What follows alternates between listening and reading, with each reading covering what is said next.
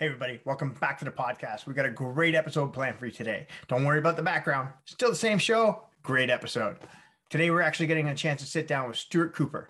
If you've had the opportunity to watch any BJJ video or short film on BJJ, most likely you've watched Stuart Cooper films. Stuart shares with us his creative process as he's building these films and also all the different types of training camps that he's seen over the years. He's got some amazing stories we get to share with you today. Before we get started, don't forget to like and subscribe to our YouTube channel. If you like seeing so many different types of guests, all different types of technique breakdowns and event breakdowns, make sure you like and subscribe. This episode of the podcast is brought to you by Spirit Leaf Waterdown, located at 64 Hamilton Street North in Waterdown, Ontario. If you're looking for Canada's top cannabis brand, look no further than Alex and his crew at Spirit Leaf Waterdown. There you're going to get all your CBD and THC products or whatever you need. Just remember to like the podcast on Instagram and like their Instagram page, and you're going to be able to save some money every single time you shop there. Thanks everybody for listening. Don't forget to subscribe to the channel, and we'll see you on the mat.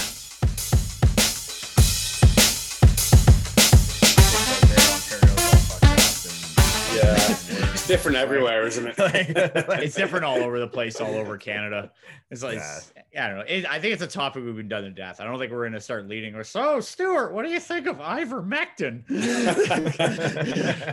Yeah, so we'll stay away from that. But everybody, welcome back to the podcast. We are joined today by Stuart Cooper of Stuart Cooper Films. We are super excited to have him on the podcast today. Stuart, I've been a big fan of your work for a very long time, so this is awesome to actually get you on the podcast, because watching your BJJ films are just kind of like awesome videography, and I love every parts of it. So I'm super excited to have you on the podcast today. Yeah, no, thanks for having me on. Absolutely. So I know we got in touch mostly because you actually have a fight coming up shortly on the FLA card with down in the East Coast. Do you want to kind of tell us about that, and especially about kind of some preparations that you got going on? Yeah, I'm going up against Corey. If I pronounce the second name, is it Guittard? Yeah, Corey Guittard. Yes, Corey Guittard. And I know he's very good, actually. I've just been watching his matches the past couple of days. He had a good match with Josh Hinger. I mean, he lost that one, but it's Josh Hinger, and he did really good against him. You know, he went the distance. I've seen him, but he had a good match with Dan Simler, who's a Matt Serra black belt. I've been going through quite a few of his matches, so I know he's a very high-level competitor, and I think it's a good match. It would definitely look about the exact same size as well. So it looks like he likes to feel it out on the field a bit, but he can wrestle, he can take down, he can play guard. Looks like he is up to date with the leg entanglements or the new leg system. So and I'm really looking forward to this one, because I've not been able to compete much at all the last. Just before COVID, I was out for a year. I was just getting back into competition again. But then my knee ripped, so I was out with knee surgery. Then I was out for just over a year, got back competing, but then COVID hit. And I'm in Canada where there's no competitions. Over in the US, there's quite a few different competitions for people to still compete in. So I've been, not really been active for the last 3 years. So recently, I've been jumping in a few grappling industry tournaments just to get back into the rhythm of competing again, get used to the competition anxiety. I'm going to do a couple more in January, leading up to the FLA. It's going to be in Nova Scotia. Yes. Right? Yeah, that is correct. Yeah, so I'm looking forward to coming up to that part, but I just wish it was the summer, not the winter. Driving there from Ontario in like winter, going through Quebec. I'm not sure if you've been in that area of the country yet, but it is not pretty when it's like -40 in January. Yeah, it looks freezing. I mean, Vancouver's not too. It's just wet here right now. I was actually just in Chicago a few days ago, and that is cold. That's freezing. Yeah, Vancouver on the other end kind of looks like this island that I'm on right now. Maybe more in July, but like, what's kind of like your prep like in general when you're going like tournament versus like a super fight? Are you focusing more like on yourself? Like what's kind of like your I want to say like necessarily what your game plan is, but like what's like your prep like? Are you kind of focusing on a specific strategy, or are you just focusing on like, hey, this is what I'm gonna go in and do? I'm definitely I'm working on a few different things. Especially recently, like I don't really want to say what, but there's a few like finishes and setups that I've been working on. I'm definitely going to be like fine tuning them over the next 4 to 6 weeks. But I'm always pretty I'm always in the gym. I usually train. at least once a day, every day, but sometimes twice a day. So I'm always very consistent with my training. But when it leads up to a tournament or like a super fight, the only thing I'll increase just like the cardio. Like I'll get, probably increased, do a couple 10K runs a week, a few like hill sprints, things like that. Maybe increase the weight training a little bit, and just be much more clean on my diet. Yeah, but apart from the training, it's pretty much the same. Stuff. Yeah. I actually don't mind the diet part. It's actually a good excuse for me to have a little detox. Definitely. Getting a lot of stuff out of your system. Like what weight class are you in right now, Stuart? If you don't mind me asking. Right now, I just weighed myself before. I was 201 actually, but my weight's weird. I fluctuate between like 200 and 190.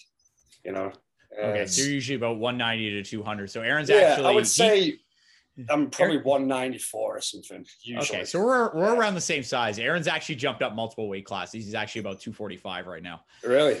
Yeah, I'm not. But COVID definitely did a work on everybody, I think. You got the COVID 10, as they call it. COVID 10. Freshman 15, COVID 19. Not the year it was discovered. It was actually 19 pounds. That's the average amount of weight people are gaining. Yeah. No, for sure. Have you had a chance to kind of like, I know you guys got back from Grappling Industries in Chicago, but would you get a chance to watch any of the World Championships happening at all today or anything? Is that McGee? In the gi, yeah. Yeah, no, actually, I don't watch any gi matches. It's not that I don't like. I actually enjoy rolling the gi, like the rare times that I do. But I really enjoy the no gi stuff. Like as jiu-jitsu continues to evolve and grow the next few years, I think you're really going to see them two moving apart even more and more. My school now in Vancouver, we're like 90, we're going to change this soon, but we're like 98% no gi. Oh, really? As in we have one gi class a week. So like the complete opposite of the style of training I'm used to. So like, right. And when I first started as well, it was all gi and we had one no gi class a week, but I would always look forward to that no gi class just because it's faster, but we're actually going to start a gi program in the new year. Yeah. So there's actually some news coming out of the pyramid. It is actually it's in Anaheim, but so Nicholas Marigali actually, so he won his semifinal match against Victor Hugo.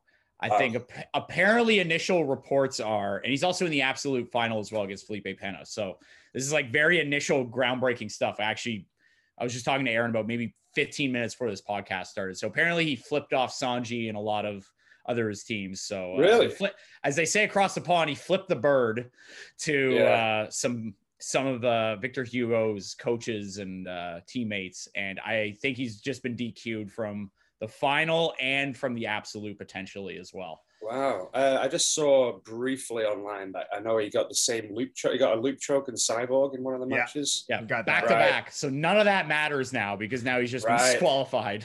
Yeah. You're going to be at those IBJJF. You can get disqualified for like the littlest of things, just like holding the grip hand the wrong way. There's a lot of rules to follow in the IBJJF gi.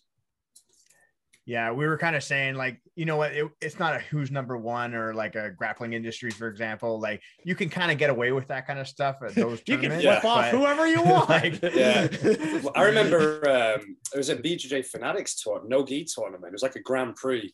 And it was Tex Johnson, and he was competing against William Tackett, who was a purple belt at the time. But this is like only a year and a half ago. And Tex Johnson, he cracked him. Oh, I remember that. He hit him, and then he tried to say afterwards, I slipped. It's like, come on. Like, I don't know about that. He pulled out punch. The match continued. He didn't get disqualified. No? Oh, wow. Yeah. I was surprised. I was like, oh, that's a DQ. But nope. So, like, question for you, Stuart, because I mean, like, you seeing it obviously behind the lens of a camera and obviously seeing the sport evolve. And as you were saying, like, how the gi is kind of like been turning away, not necessarily turning away, sorry, like parting its way. From it's going a separate direction. Yeah, it's going a separate direction. So, like, how did you kind of like start to see that? Was it just the excitement? Was it the competitors, the individuals, the personalities? What do you think? I think it was all to do with like Danaher and his guys and his systems, the leg locks, the rise of leg lock systems coming into play and having such an impact on the no-gi that you're not really able to do a lot of the leg entanglements in the gi. So Yeah, I really think. Plus, all the Danaher guys are mostly compete no-gi, and a lot of them are very good at promoting themselves online. Quite outspoken, like Gordon Ryan and Gary Tonin. These people are very big, like characters. Craig Jones, like it seems like the bigger personalities, especially on social media, mostly in the no-gi world. I would say, anyway. Yeah.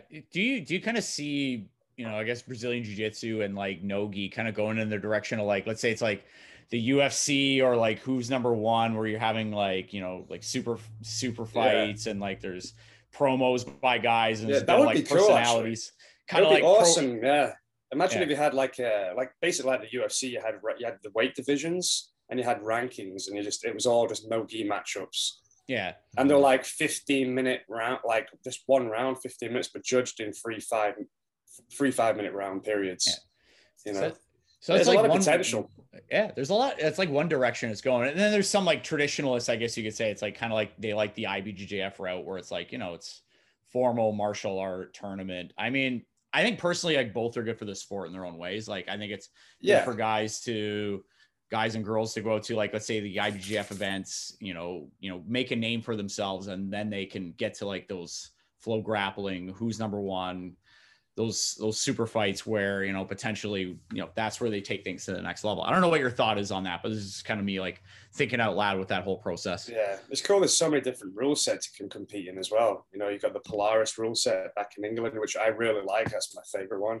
The Who's Number One's good. The Fight to Win. You've got the EBI rule set, which is good for entertainment, but if I was to compete in that, it's not necessarily the best guy that wins in the EBI format, just because of the overtime, especially in submission underground, because the regulation is only 5 minutes, and 5 minutes for two world-class black belts is not really enough time to work. It's not enough time. You could really play to the rules and stall out for the first 5 minutes, but you're amazing at back escapes and finishing with a rear naked choke in the overtime.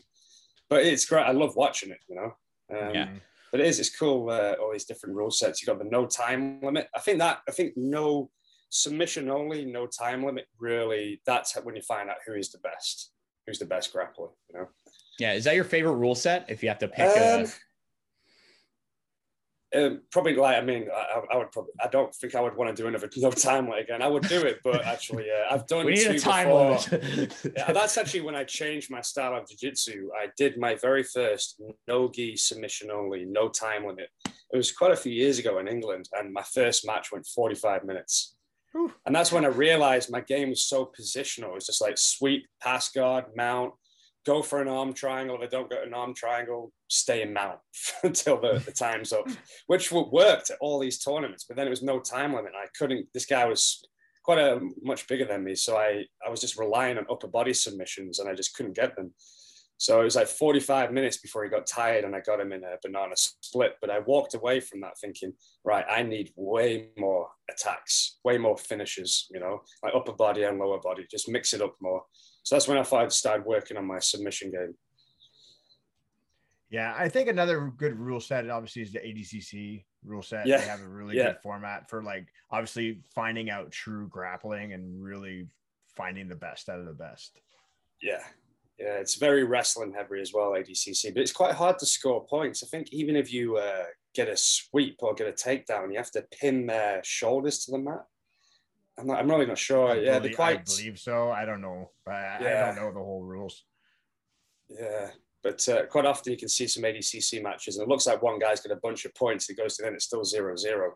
Yeah, it looks like I think the simpler the rule set, the better. Honestly, like a lot of people complain about the IBJJF rule set is probably something I'm the most familiar with, and I would say like this is me who's done 4 or 5 referee courses and reffed like probably 100 plus IBJJF style rule tournaments. And like, even then there's situations where I'm just like, I honestly don't know what to call that, because there can just be some strange situation that comes up and it could decide a match. And like, I don't want to be the guy who's like gringoing somebody, as some people are saying, but like, it's very difficult, like just, trying to figure out like what rule set is best. But I think honestly, the simpler the better. Like, hey, a sweep is a sweep. I come on top or I take you down. Like that's worth something.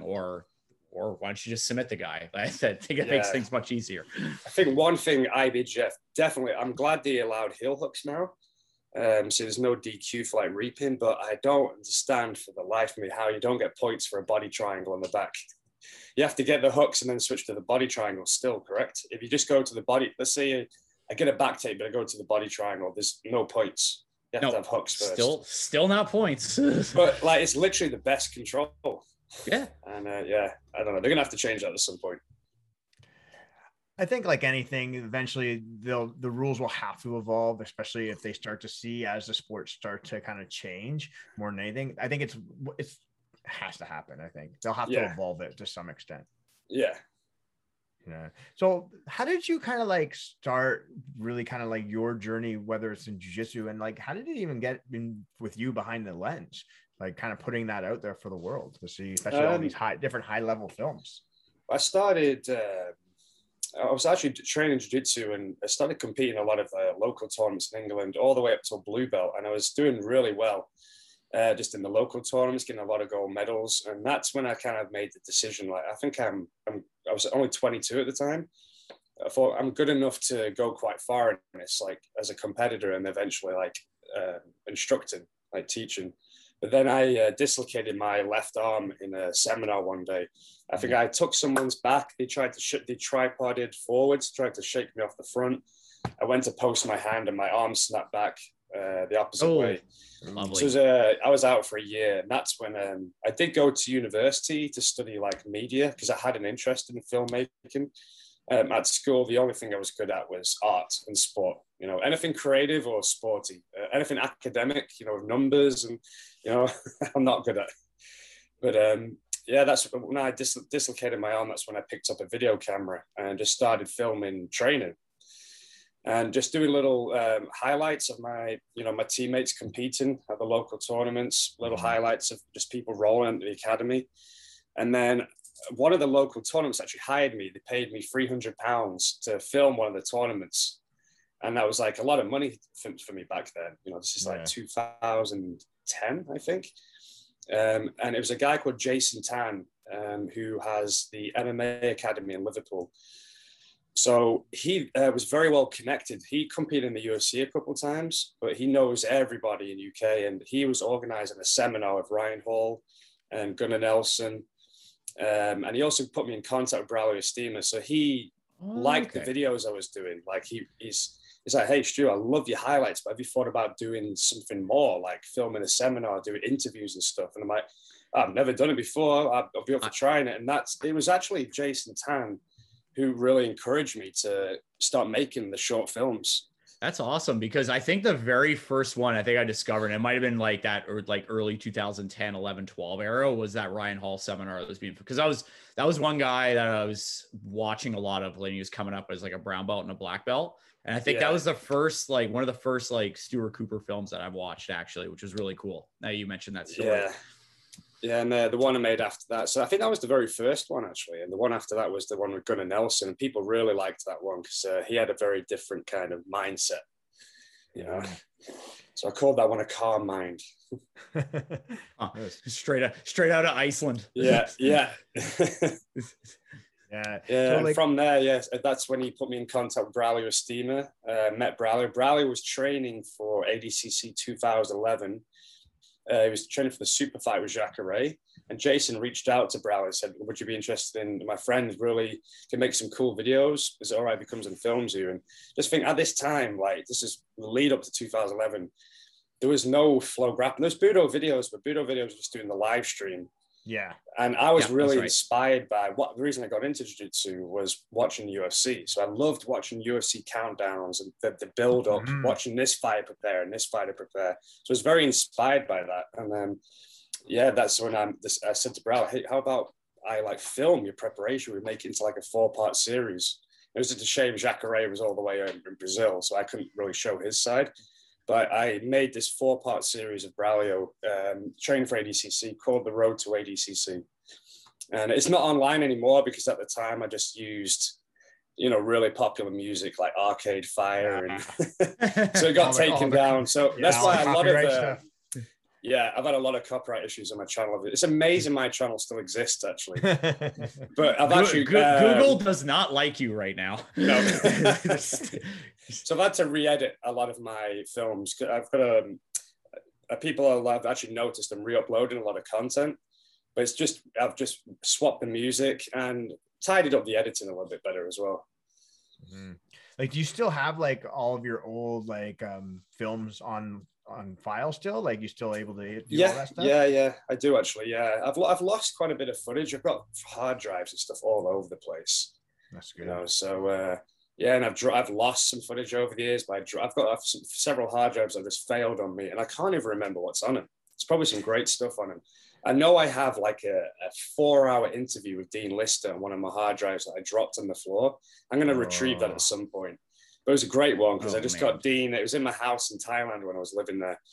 And I just sat him down, bought him a bunch of beers, and he just starts blizzing down the beer and just goes off on his whole life story for like 4 hours. And I remember it being an epic interview because we knew each other quite well by that point. We're relaxed, we're having a couple of beers, we're just having a conversation. And I got some gold out of him, but fuck, I dropped the hard drive on the floor. And that happens, you know. It's one you wish you have that's functional right now. Yeah, same thing happened with Josh Hinger, actually. I was filming with him in Singapore. Everything I filmed in Singapore, like, for whatever reason, the card and the camera just got corrupted. And I lost everything. But fortunately, I was on my way back to Thailand, and Josh was in Thailand, so we just did it again. You know? Oh, that's good. Yeah. Who's somebody that like you've never had an interview or sat down with that you're like, oh man, like that's one person, one male or female, that's somebody I want to sit down with? Good question. No, someone I've always wanted to do something with is Kit Dale. We just never got round to doing it, just because he's such a character. I really like his sense of humor, and he's got damn good jiu-jitsu as well. Mm-hmm. And he's competed at a very high level. Who else? Yeah, not Aaron Gall or Mike Ryers. No. Definitely not. Yeah, there's quite a few people I'd like to do some stuff with. On the top of my list is like Dante Leon, the Rotolo twins. You know, I think they would make some really. I'd really like to do some of the Rotolo twins. I find those two fascinating. Roberto Jimenez as well. That would be a cool one. Yeah, but I think most of the Yuri Simos, I never got to do anything with him, and we tried to arrange that a bunch of times. Just sometimes things just didn't line up, unfortunately. Yeah, unfortunately, yeah. So when you were in Thailand, because you were just in Thailand like less than 2 years ago, right? I left Thailand I think it was September 2019, right at the beginning. Okay. Yeah, so just before. Yeah. So take us through that process, because you've been in the UK, you're now in Vancouver. Like, how'd you go from United Kingdom, Liverpool, to Thailand, to Singapore, to world traveler, like doing jiu-jitsu? So like somebody's listening to us, they're like, hey, like I want to travel and train. Like, how did Stuart Cooper do it? So when I was 25, that's when I actually left England. Sorry, I've got a rescue cat in front of my laptop. You got a rescue? What's going on? There she is.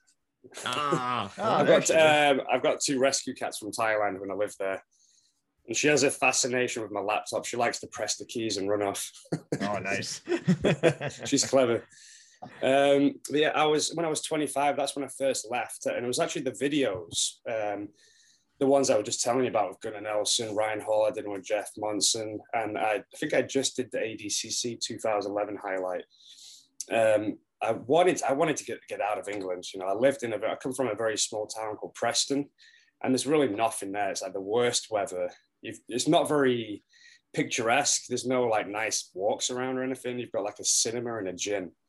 It's just not I lived there for 25 years of my life. So those videos started going viral, and I reached out to a guy called Dennis Ash, who owned Connection Rio in Brazil. It's like a hostel for jiu-jitsu athletes. And I didn't realize how much of a reach my videos had actually got even back then. I sent him an email saying, hey, I'd love to come out to Brazil for several months and train and make videos. So here's some examples of my work. So I sent him the links to the videos I already made. Said, would you be interested in giving me free accommodation, free training? And in return, I'll like make some videos on like all the best guys in Rio de Janeiro and like put your company logo on the front of the video. And he got back to me in 5 minutes. He said, when do you want to come? So that was my first escape out of England right away. I think I was on the plane in like a month or something, just out to Brazil. And then that's where he put me in contact with Rafael dos Anjos, who was on the UFC prelims at the time, Kira Gracie, Husam Harris before he was banned from MMA. And so I made some cool videos out there, and they got even more popular because at this time, jiu-jitsu was growing, Facebook was getting more popular, YouTube was growing, Instagram wasn't even around back then. And through there, I just met some contacts. I met a guy called Patrick Vickers, who was the promoter of Cage Warriors. And when I left Brazil, he gave me a job with Cage Warriors as the videographer. And we started traveling, doing events all around Europe, like Jordan, Lebanon, Abu Dhabi, Dubai. So I was making a lot of different contacts there. And then I wasn't getting paid much for Cage Warriors. So I didn't really, it was cool, but the time I was with him, but I had the idea to like go to Thailand. So I thought I'd reach out to Tiger Muay Thai and offer them the same deal I offered Dennis Ash in Rio de Janeiro. So I sent them an email, said, hey, here's some examples of my work. I'd love some free training, accommodation, you know, and I'll come out there and be your video intern. And like right away, you know, same thing happened. So yeah, I was out in Thailand, free accommodation, free training, even got a free meal plan as well. And eventually, I think it was even after just a couple of months, they started paying me and actually had a job in Thailand as the videographer. Then I ended up saving up some money, bouncing all around the US because I always wanted to do like have a little tour around the US and film with some of the best guys there. So for quite a few years, I had my bases in Thailand, but I would go over to America and travel around America, Brazil. And I'm going to have to write, I've actually written it down, the order of countries and the order of effort. So much has happened the last 10 years. I'm 36 now and I left England when I was 25. So the last 11 years has been a pretty wild ride, actually. I really have to take a step back and think about everything that's happened, you know? Yeah, that's to kind of like think back and like write yourself a book. Like all the different stories it really could. Had. And it's not like the book would be really interesting. It wouldn't, because, you know, I learned a lot about myself as well. It wasn't all like, it's funny, people follow you on social media and you only post the good things on social media, usually like me in Brazil, you know, on the top of Pedro de Gavia or the Christ statue and on the beach in Thailand. And every time I go back to England, people are like, man, I'm so jealous of your lifestyle. I did have the best lifestyle, but it's that whole traveling took a turn. Like there was some dark times during that, you know? So yeah, I don't even know how my life, there's some situations I got in, but yeah, all the traveling, eventually that led to like a drug dependent, you know, a drug addiction that I managed to get over using psychedelics. And yeah, it's just been like a roller coaster up and down. Big roll. Have you ever tried anything like CBD related, maybe from one of our sponsors, the Spirit Leaf Water Down? Is that no, but I'd love to. It sounds great. Located at 64 Hamilton Street North in Waterdown, Ontario. They have all your CBD needs, your C3PO, R2D2 needs. I gotta slip an ad in here somewhere. So yeah, I'm a big fan of CBD though. Yeah, sounds good stuff. It's great for people that do jiu-jitsu. You know, all the inflammation and like absolutely, all the joint pain that we get. Well, if you're ever in the greater Toronto area, if you're ever in, I will take you to Spirit Leaf Waterdown. You can meet Alex and his crew. You can get all the stuff that you need. Aaron, what's the location for all of our listeners? 64 Hamilton Street North in Waterdown, Ontario. That's right. I got an ad read in. So Stuart, like obviously like all these different places that you've trained at and obviously filmed this footage, like what was kind of like some of the like most intense training spots that you've been where the athletes are just animals, like where it seems to like run the worst, like the toughest program? I would say when I was in Miami with Cyborg, this was quite a few years ago now, before all the controversy that surrounds him right now. Yeah, a lot of controversy with him. A lot of controversy there. Yeah. My experience with Cyborg has always been very positive. He flew him out to Miami quite a few years ago. I spent a month there. He was training for the ADCC 2015 super fight with Galvao. Okay. I didn't see Galvao's training. I was just there filming Cyborg, and I was watching him roll with Braulio Estima, Joao Gabriel Rocha, Rodolfo Vieira. Like, I saw how hard those guys were like training for a whole month. And I was actually with Rodolfo, Leandro and Buchecha in Ibiza like the month before. And I saw how hard Rodolfo was pushing himself. That's where I really saw the difference, what makes a world champion. You know, because I watched Rodolfo push himself so hard that he would just break down in tears, you know, crying, I think, just from exhaustion. You know, and one of those, like, what do you call those air bikes or something? Airdyne bikes? Yeah. Yeah. And I was amazed by just the commitment to training and how hard they would push themselves there. And I remember with that super fight coming up thinking, oh, Cyborg's going to win this. But I didn't see Galvao's preparation. And Cyborg lost. He could have been doing way worse things to himself to get ready. But I've heard stories now because Cyborg ended up losing that match. And then I've actually heard about Galvao's training and the lead up to these ADCC events and how hard he pushes himself. And it's like that much more than everybody else. And then I actually witnessed it myself in 2019. I went to Atos about a month out from ADCC. Man, that guy is a monster. Like, I think if anyone's going to give Gordon Ryan problems, it's going to be Galvao. Just with he knows the rule set. He's got really good wrestling. And I think Gordon's going to play guard. It all depends if Gordon can like get a submission off his back or get a sweep and get on top. But Galvao really pushes himself like to another level. You know, is that like really just possessed? Is that just the big secret? Is it just like, hey, you just got to push yourself to like limits that people aren't just willing to put themselves through? Or is it just like technical, or somebody's just born that? Is it like what is the secret that you've seen? I think you've seen all these top level guys. Yeah, definitely a little bit of talent helps for sure, always helps. But I think it's hard work more than anything. And what I've noticed, I always used to wonder, what is it that these guys right at the top, what are they doing different? And I think a lot of the time it's like, how much are you willing to sacrifice in your, like, not only your personal life, like not going out the weekend, having a beer with your friends, you know, like, it's how much of your body are you willing to sacrifice as well? A lot of these world champions, like look at Kamaru Usman, UFC, he has no cartilage in his knees. Mm-hmm. So like, I don't remember seeing Cyborg actually, it was like a year ago or something, or maybe a year and a half. He got knee barred by Victor Hugo and his leg went the opposite way. I swear that guy was back competing like 6 weeks later, running around on like Kasai Pro. I'm like, because I had knee surgery. I was out for a year. I don't understand how some of these athletes keep going with some of the injuries they get, but I think a lot of them just bite down and push through and use a lot of Jamba Juice as well. So it's a lot of acai, I think. It's gotta be. I want some because my injuries don't fucking heal that fast. Well, at least somebody said it. I'd slide that in there. I mean, like Mike and I are in the health and fitness industry, like by our trades, and we're like, how is it? No, body parts aren't supposed to move that way. Like, they had to take time to heal and do this. It's like, did you see? I think it was Joao Miao or Paulo Miao recently. He was in hospital. I think he's getting a knee reconstruction. Yeah, and there was a video on his Insta story of the doctor moving his leg around. There's like nothing in there. Oh, no, there's like no ligaments in there. It's disgusting. Like it's basically he's taking his tibia and then just pulling it down where his ACL should be, and there's no ACL there. It's like just taking like a piece of wire and moving it up and down, like, and that's just shin that he's moving around because there's no ligaments attaching it to anything. Yeah.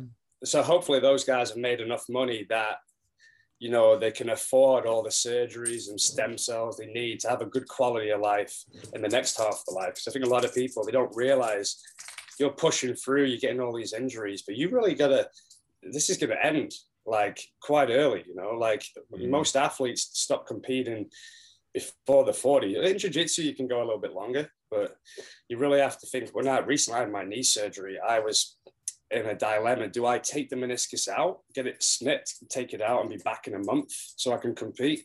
Or do I stitch it and I'll take it over a year before I'm back competing?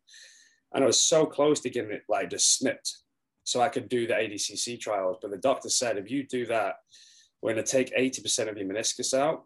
You'll be back competing pretty quick, but there's no cushion in your knee. And you're probably looking at a knee replacement in like 5 years' time. So I decided, like, I don't just think about competing now. I think about the next half of my life. So I don't want to be in a wheelchair or on a walking stick, when I'm 50. I want to be able to still walk around. So I made the decision to get it stitched, and I had to sit out for a year. But made a decision that you'd like to walk when you're like 60 and not have like a double knee replacement. Yeah, but to be like an ADCC champion, I think you can't think like that. No, you gotta, the mindset has to be completely different. Yeah. It's a different level, and like you said, it's that different level. And like you look at the Arturo brothers, like they've been bred that way since they were like 12, 13, maybe, when they started competing. They've been competing since they were like 5. That's what I'm saying, right? I was down at Autos in 2014, and I think the Rutulos must have been 9 or 10 years old, and they were like, people were already talking about like these kids of the future. I remember about the same time, actually. I remember seeing them, and they were little kids, they're little boys, look at them now. I think they were like yellow belts at the time, and like they're like, these kids are the future. Like you need to watch, keep an eye out for them. One thing I wonder about them, will there be interesting to see, like, will their bodies burn out by the time they're like 30? You usually reach your prime like 33, 35, but they've started competing at a world-class level like so young. It'd be interesting to see if the joints and the bodies can take it for that long. Yeah, I think I don't think any of them have like had any issues lately within the last. Well, nothing. No, I don't think so. Right? Yeah. Most of my injuries came as soon as I turned 33. That's generally what happens. So all of a sudden, it's like everything just started. Just at Grappling Industries last weekend, I went for this submission. I ended up like busting a rib. Like, these things never used to happen. There's always something. It's like I get over one thing and then it's something else. You gotta blame Black Grappling Industries for that. See, if you were competing at the IGGF, hey, maybe it wouldn't have happened. I don't know. Yeah. We kind of make fun of Grappling Industries like a little bit up here, but because they came one tournament and it was just like they started introducing the EBI rules this 1 year, and then basically all these people ended up getting hurt because they didn't understand rule sets, and other people did understand it, and it was a fucking gong show. And it's like, oh well, you want to go do that tournament, go for it. Now it's kind of cleaned itself up every time they come up here, but the first time they ran that EBI rule set, it was a shit show. Really? I didn't realize they actually did EBI rules for a time. It was just like a 1 year thing. It happened once, and then after that happened, we have what they call the Ontario Jiu-Jitsu Association. They were like, nope, never again. We're not running this rule set. And I don't know. Like, kind of back to the rule set thing. I think I've repped a lot of EBI rule sets. I don't know. I'm just not a big fan of the rule set, just for the main reason of like what you're saying. I've repped a lot of matches where I thought the less skilled person probably won, in my opinion. Just for like some guy or girl can just be absolutely smashed for 5 minutes. Yeah. And like their guards getting passed repeatedly. They're mounted, like they're almost getting like choked, arm locked. And then like EBI, or they escaped the back like 3 seconds. That actually happened. One of my brown belts who's like right there ready for his black. He went to compete here in Vancouver recently. His name's Christoph Van Dyke. He's actually a judo Olympian. And he was just like, he's a monster. And he got to the final and he's just completely dominating this guy. But the guy was just doing this, 5 minutes, just survived by the skin of his teeth. It goes to overtime, he escaped quicker and starts running around. He opens up the gi like he won world. Yeah. And then flips off Sanjay in the corner like Marigali. Fuck you. So when did you guys start running tournaments back in Vancouver? Sorry.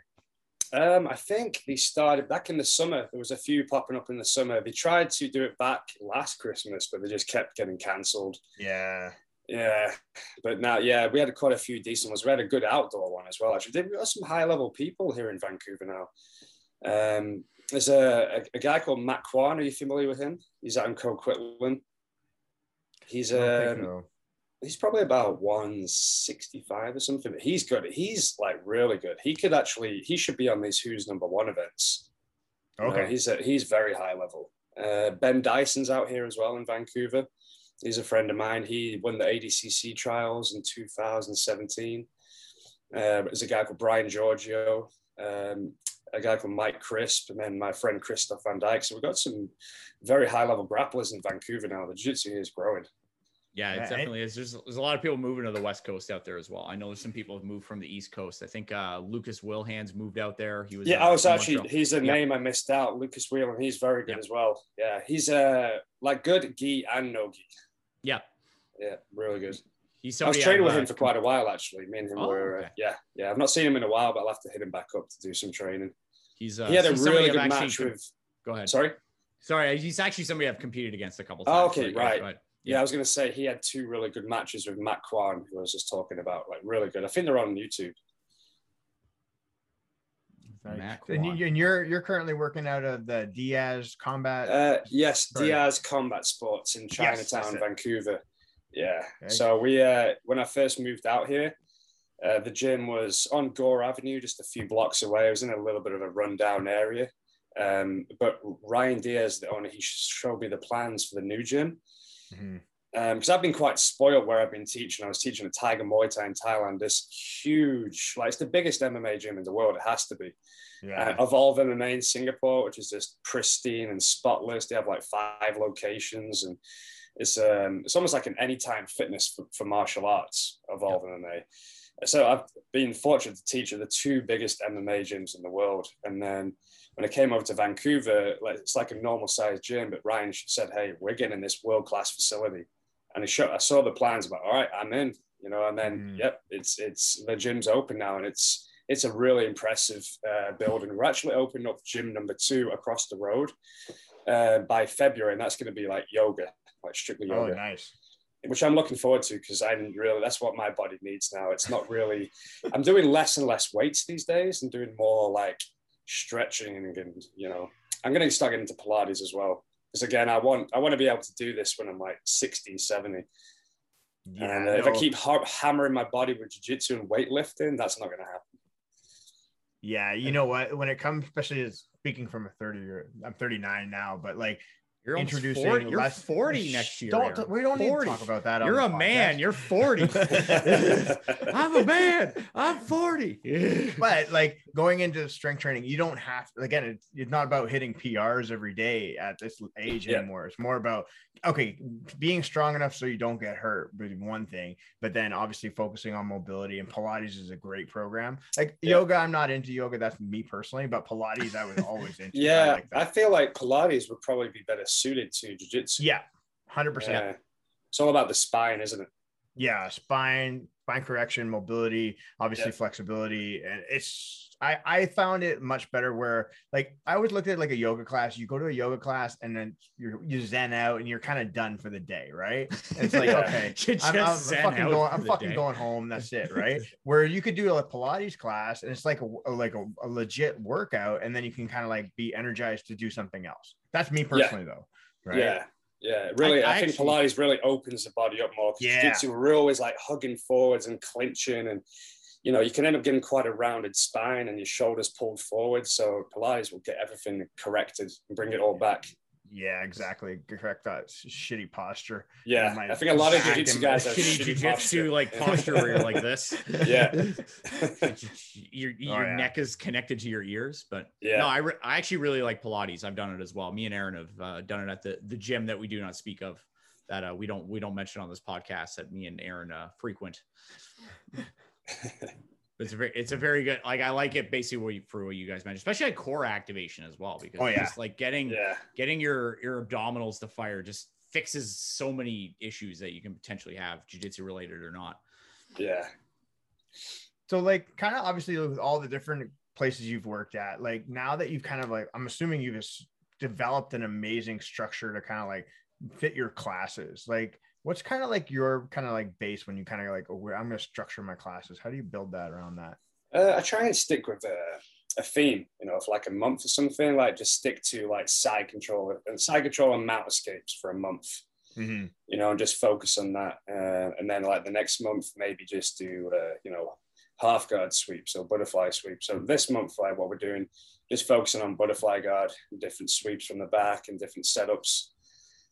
So yeah, I really like I I've been studying. My game's changed so much over the last few years from just studying Gordon Ryan and John Danaher and seeing what those guys do, because those guys are getting their techniques to work against the best guys in the world. And and I find learning the John Danaher, so like learning like the systems or the subsystems, has really helped me. You know, I got his Back Attack DVD a couple of years ago now, and I was learning it in Thailand. I would like watch a little bit in the morning, and I go to class. I would teach, but whatever I saw in the morning, I would try that little setup and try and get it onto work like a blue belt or something.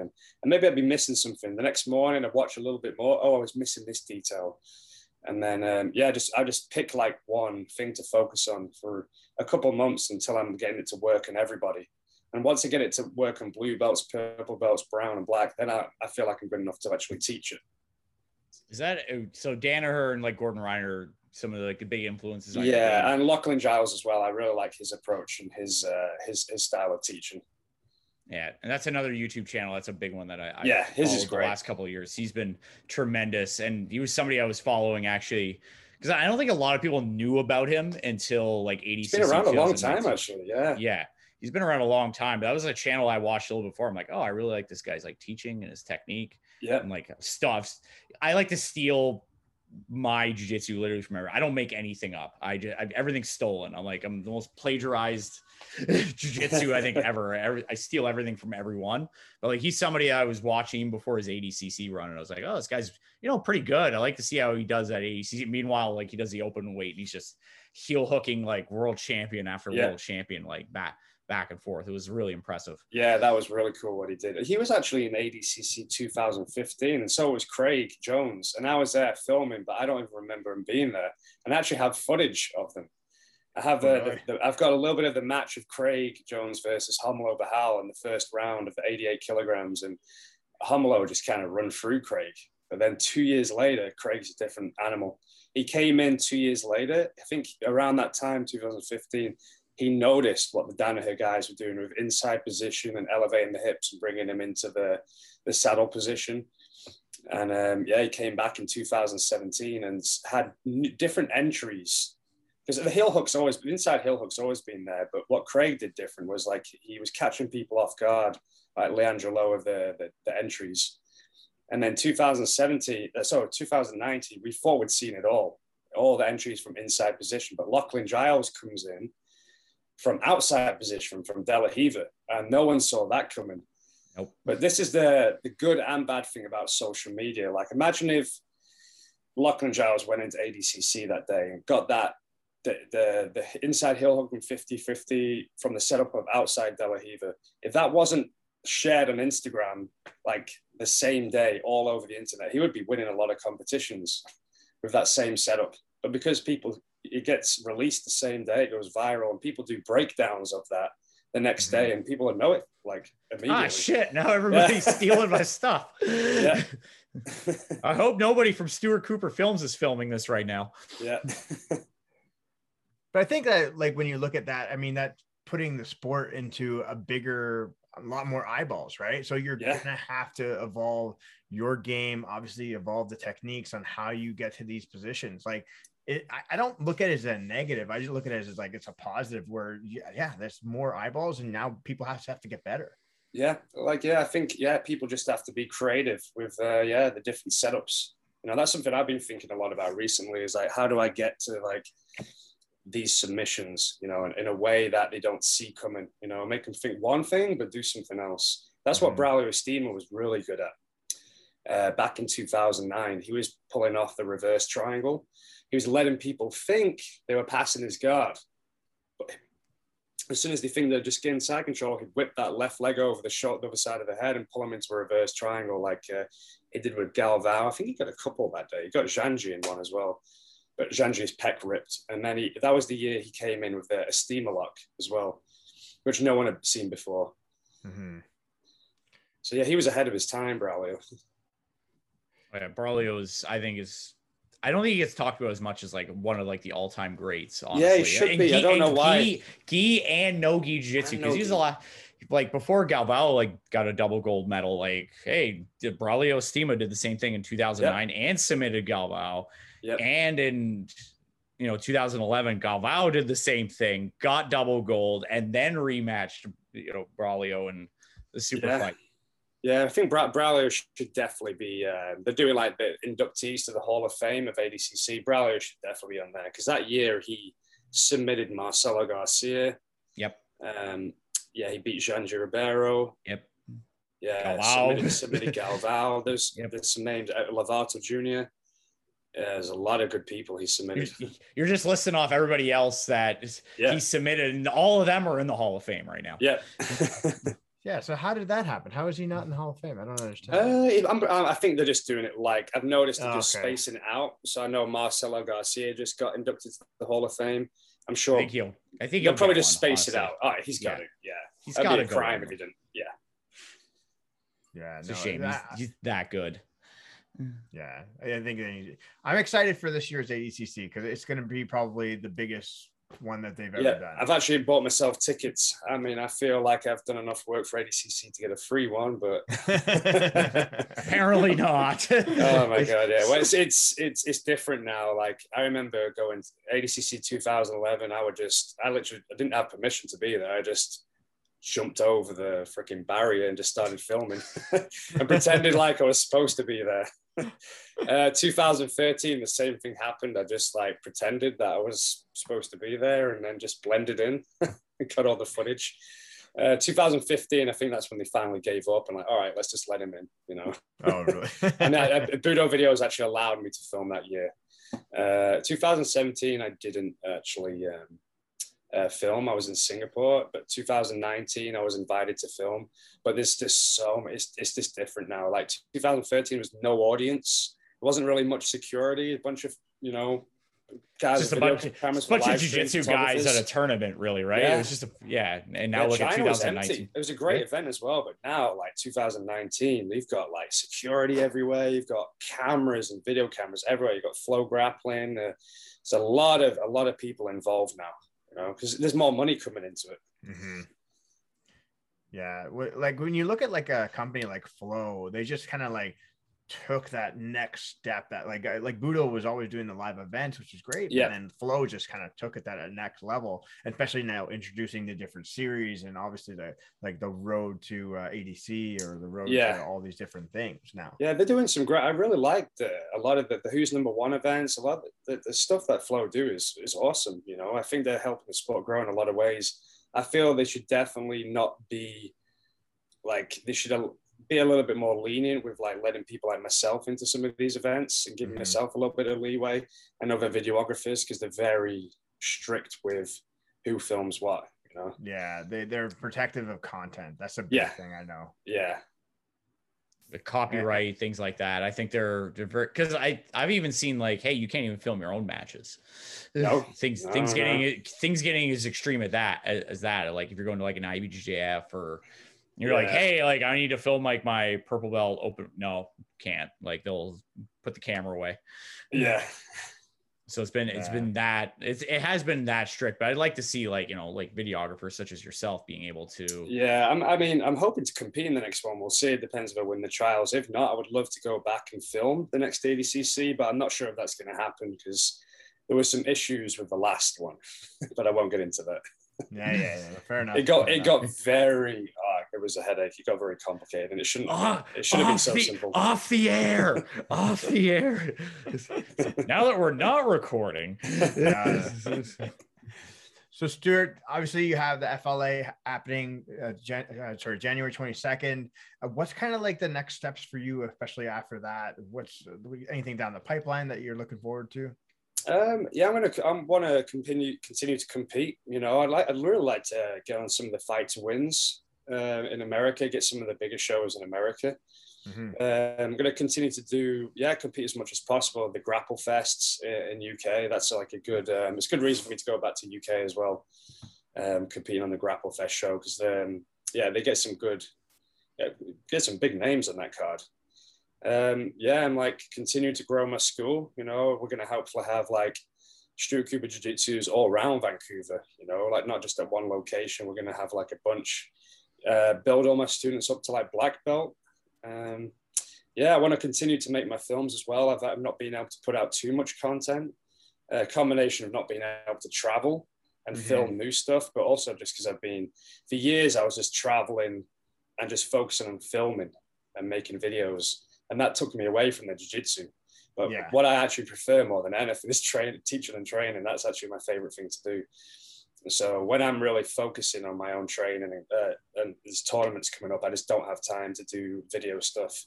But I'm definitely not going to let it drop. You know, I've built up a really good YouTube channel there, and people really like the content I put out there. So I'm going to always continue to do it. And I think I'll just stick to, you know, I'm not like, I'll never be, it's never my intention to be some big media company like Fanatics or Flow Grappling. My videos are just, you know, like, I suppose they're like quite like artistic, little short film kind of things.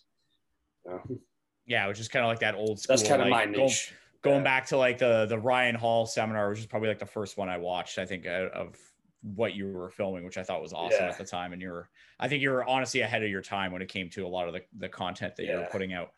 Thanks. Yeah. One thing I am working on, I think this would be really cool, but I need permission to film ADCC 2022, is I've got the footage of Galvao all the way back to 2009 when he lost to Braulio by reverse triangle. But that flipped a switch in his head. He comes back in 2011 like a man possessed. So I have all of his matches all the way up to 2019. So it's like I can make a really great feature documentary here on Galvao. And it would be cool, win or lose. I think him going up against Gordon Ryan, it would be a great ending, you know, because even if he loses, he's losing against Gordon, he's passing on the torch, he stepped up. Yeah, he's a legend, you know. I think it would make a cool documentary. I think that'd be a really cool, like awesome. Decade long. Yeah. Start a petition, get Stuart Cooper into ADCC 2022. I might have to do that. Win the trials, put a camera on your head as you're competing. Yeah, like GoPro. GoPro, just do something. I got one more question. You know, since you moved to Vancouver, you moved there in 2019. I know Vancouver's been well documented for I think your gym may actually be around, like, because you're in Chinatown, I think you said, like south of there's a notorious strip of Vancouver known as East Hastings. Oh my God. Tell the viewers about East Hastings. And then I have a second part, which is would you rather, stay downtown in East Hastings for 24 hours at night, or go to Stanley Park where there's a new coyote nest? I would go Stanley Park for sure. I'd kick the shit out of those little coyotes. But no, East Hastings, I've never seen anything like it. It's strange. I've been all around the world. I've been to like some bad parts of Brazil, like the Cidade de Deus, if I pronounce that correct, is the city of God. It's one of the most dangerous favelas in the world. And you see, poverty, you see people like living in shanty towns. The same in Thailand. I've seen people living, in Vietnam. I've seen some, dark stuff, but I've never, ever seen anything like East Hastings. It's because in like Brazil and Thailand, people are poor, but they're still human. Like these people in East Hastings, they're so drugged up. It's like several blocks and the whole road is just full of tents and people just hunched over. I don't even know how they keep the balance. And you look at the faces and there's no soul left in them. There's no help for these people. I'm not sure what help there is.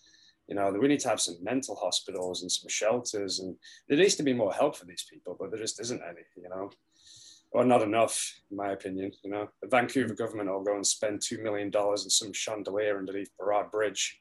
But no, that $2 million could have gone to something good. I think it's fentanyl that a lot of them are hooked on. And it's hard coming back for a lot. I know a lot of them have mental health issues. A lot of them are like schizophrenic, and opiates kind of do actually mitigate the symptoms. But when those opiates wear off, there's this like rebound, symptoms and rebound anxiety and stress. And it's just getting worse as well. It's getting really bad. During COVID, it seems to have grown. And it's scary because we didn't really have this problem. I know parts of Scotland have this problem with diazepam. There's a lot of like people out on the streets and just the mental health problems. And it's these these pharmaceutical drugs, you know, like heavy benzodiazepines and opiates, like I think it's gonna be scary to see if this continues to grow, you know. Yeah, it's not a good thing. No, it's just the level. Well, you don't know, like, when people are making these drugs, I don't think they realize how powerful potentially. Yeah. If they're in the wrong hands, they can do a lot of damage. Yeah, and the thing is, there are solutions to get people off opiates as well, but a lot of them, you know, you can say conspiracy, but I think it's just like business, you know. Like there's a psychedelic called iboga or ibogaine, and this has a 95% success rate of getting people off opiates. And the hardest thing about getting off opiates is the withdrawal symptoms. They last so long and they're awful. Because I've been through them. I've been through opiate withdrawals. It's fucking awful. You just want to, like, after a couple of weeks, you just want to give in, you know, but they last so long. I've actually done ibogaine as well, and you have zero withdrawal symptoms. It resets the opiate receptors in your brain. Not only does it like clean out your opiate receptors and get you off opiates, but it's because it's a psychedelic, it gets to the root cause of what was actually why you got hooked on the drugs in the first place. It brings that trauma to the surface. But these things are illegal to do, which is beyond me. I don't understand why it's something that saves lives, gets people off opiates, can be illegal, you know. And there's a lot of data there. There's a lot of studies that show this stuff works. Like rehab has a 95% like relapse rate. People go in rehab, they come out, just relapse. Yeah, it's there needs to be more of an understanding with like addiction and mental health. Definitely agree with that. Or we drop an ayahuasca, iboga bomb on East Hastings. I actually made that joke all the time. They should drop a freaking iboga bomb on East Hastings. I mean, they've tried everything else at this rate. I mean, yeah. It's unfortunate because I actually know there's a friend of mine who's a teacher out there, and his soon-to-be wife was working in that area, and it's just you're pretty much just her job was basically she was working across the street from Oppenheimer Park, and where you'd see like somebody just wander in, shoot up heroin, just make sure that okay, is this person gonna so how do we get this person off heroin? Just make sure they don't die. Like that's basically your job. And people have become very jaded to it here. When I first got here, I wasn't used to it. I'd see someone lying in the middle of the pavement, face down. I'm like, oh my God, is this guy alive? Like, shit, we need help. And like, I'm going to be late for work. And I'm like, hey, is this guy okay? And then now I'm just like everybody else. You see someone lying in the middle of the street, face down, when it's like, it's cold, it's rain, they've got the pants hanging down. And they're just like, is he alive? Like, probably, but you just carry on walking. It's fucked up. It's really fucked up what's happening here. No, well, I mean, like, there's been so many studies as far as like psychedelics going. So I'm hoping, again, this is just me hoping that eventually down the road, and unfortunately, I don't think it's going to be anytime soon, but again, time will tell. We'll see. Again, there's a new show called Dope Stick that's on Disney Channel, or it's like Star, but it's on the Disney Channel. No, it's Disney, but it's like it's on Star basically. Yeah, that's what it is. That's the first channel I would think of. But hold on, it basically talks about, it's all about how the Oxycontin basically kind of got into the market, and so obviously how it started, and then obviously how they started flooding it, and it's all about a pharmacist who basically kind of breaks down everything, and it's like actually Michael Keaton's in it, and there's a couple other people, but it's a full out show all about the opioid curses. So there's a really good documentary called Dosed as well, which you can find online. And that's about a girl who's an opiate addict based here in Vancouver. And it was all shot here in Vancouver. And you see all of East Hastings, and they try to get her on mushrooms at first, but mushrooms don't work they can work, but they won't help with withdrawals. They won't actually clean out the opiate receptors. And then they end up doing ibogaine and iboga with her and actually get her off the opiates. She was on like methadone and like coke, morphine, all kinds of stuff. Wow. It's a really interesting documentary. Okay, I'll definitely take a look at that one. Yeah, yeah, it's worth a watch. Yeah, no, for sure. But you know what? End on a happy note more than anything. I definitely want to make sure that so you let us know if we can help you out with a petition for sure, and who we got to talk to, because we need to see that Andre Galvao documentary, like that. If you have stuff from like 2011, that's got to come out. We got to figure it out. Yeah, because I've got loads. I've made little videos of Galvao over the years. I haven't put them out. I've got a lot of good content sitting on my computer, which I could put out, but I'm like, do I put out these little videos and space them out, or do I make one big one? One big one, yeah. Yeah, one big feature one. Yeah. Time for the big one. Yeah, I think so. Yeah, I've never made like a feature documentary, so that would be a challenge. So if you were to do that, how would you put that like on YouTube, or would you kind of like sell I'd it? Probably I'd probably try and I'd probably do like a digital download or something. Yeah. Okay. Yeah, like on Vimeo or something, and just charge like, I don't know, $5 or something like that. Or no, it's cool. Yeah. Well, you got 2 buyers right here. Hopefully we can make it happen. Yeah. The one thing about digital downloads, people can always pass it on to other people, but you're not going to stop that no matter what, are you? You just have to accept it. I don't think you can stop any of that stuff nowadays. No. No, I remember listening to, I think it was a Rogan podcast, but like Cocaine Cowboys, the documentary. Yeah. So the original was a bootleg, and that's how it went viral. And then that's how he started actually funding anything he was doing, because the original one, that somebody stole it, and he was like, they just put it out on the black market. It was all bootleg, and that's basically what funded everything moving forward for all their other documentaries that they've done. Yeah, nice. Yeah, I need to do something like that. Sometimes that's how it works. Yeah. Well, Stuart, it's been an awesome chat today. I do appreciate you coming on. I'm looking forward to seeing you, especially in Nova Scotia, January 22nd. So that is going to be on the FLA card. Anything else to say before we shine off today? No. Just if people are anyone's passing through Vancouver, make sure to come to Diaz Combat Sports. We've got it's like 3 floors now. We've got like weight training, strength conditioning, got kickboxing, MMA, wrestling, the jiu-jitsu with myself. So yeah, that's pretty much it. Awesome. Maybe I may be vacationing out there next year, so I'll check you out for sure. Yeah, even if everyone's thinking of coming out to Vancouver, come in the summer.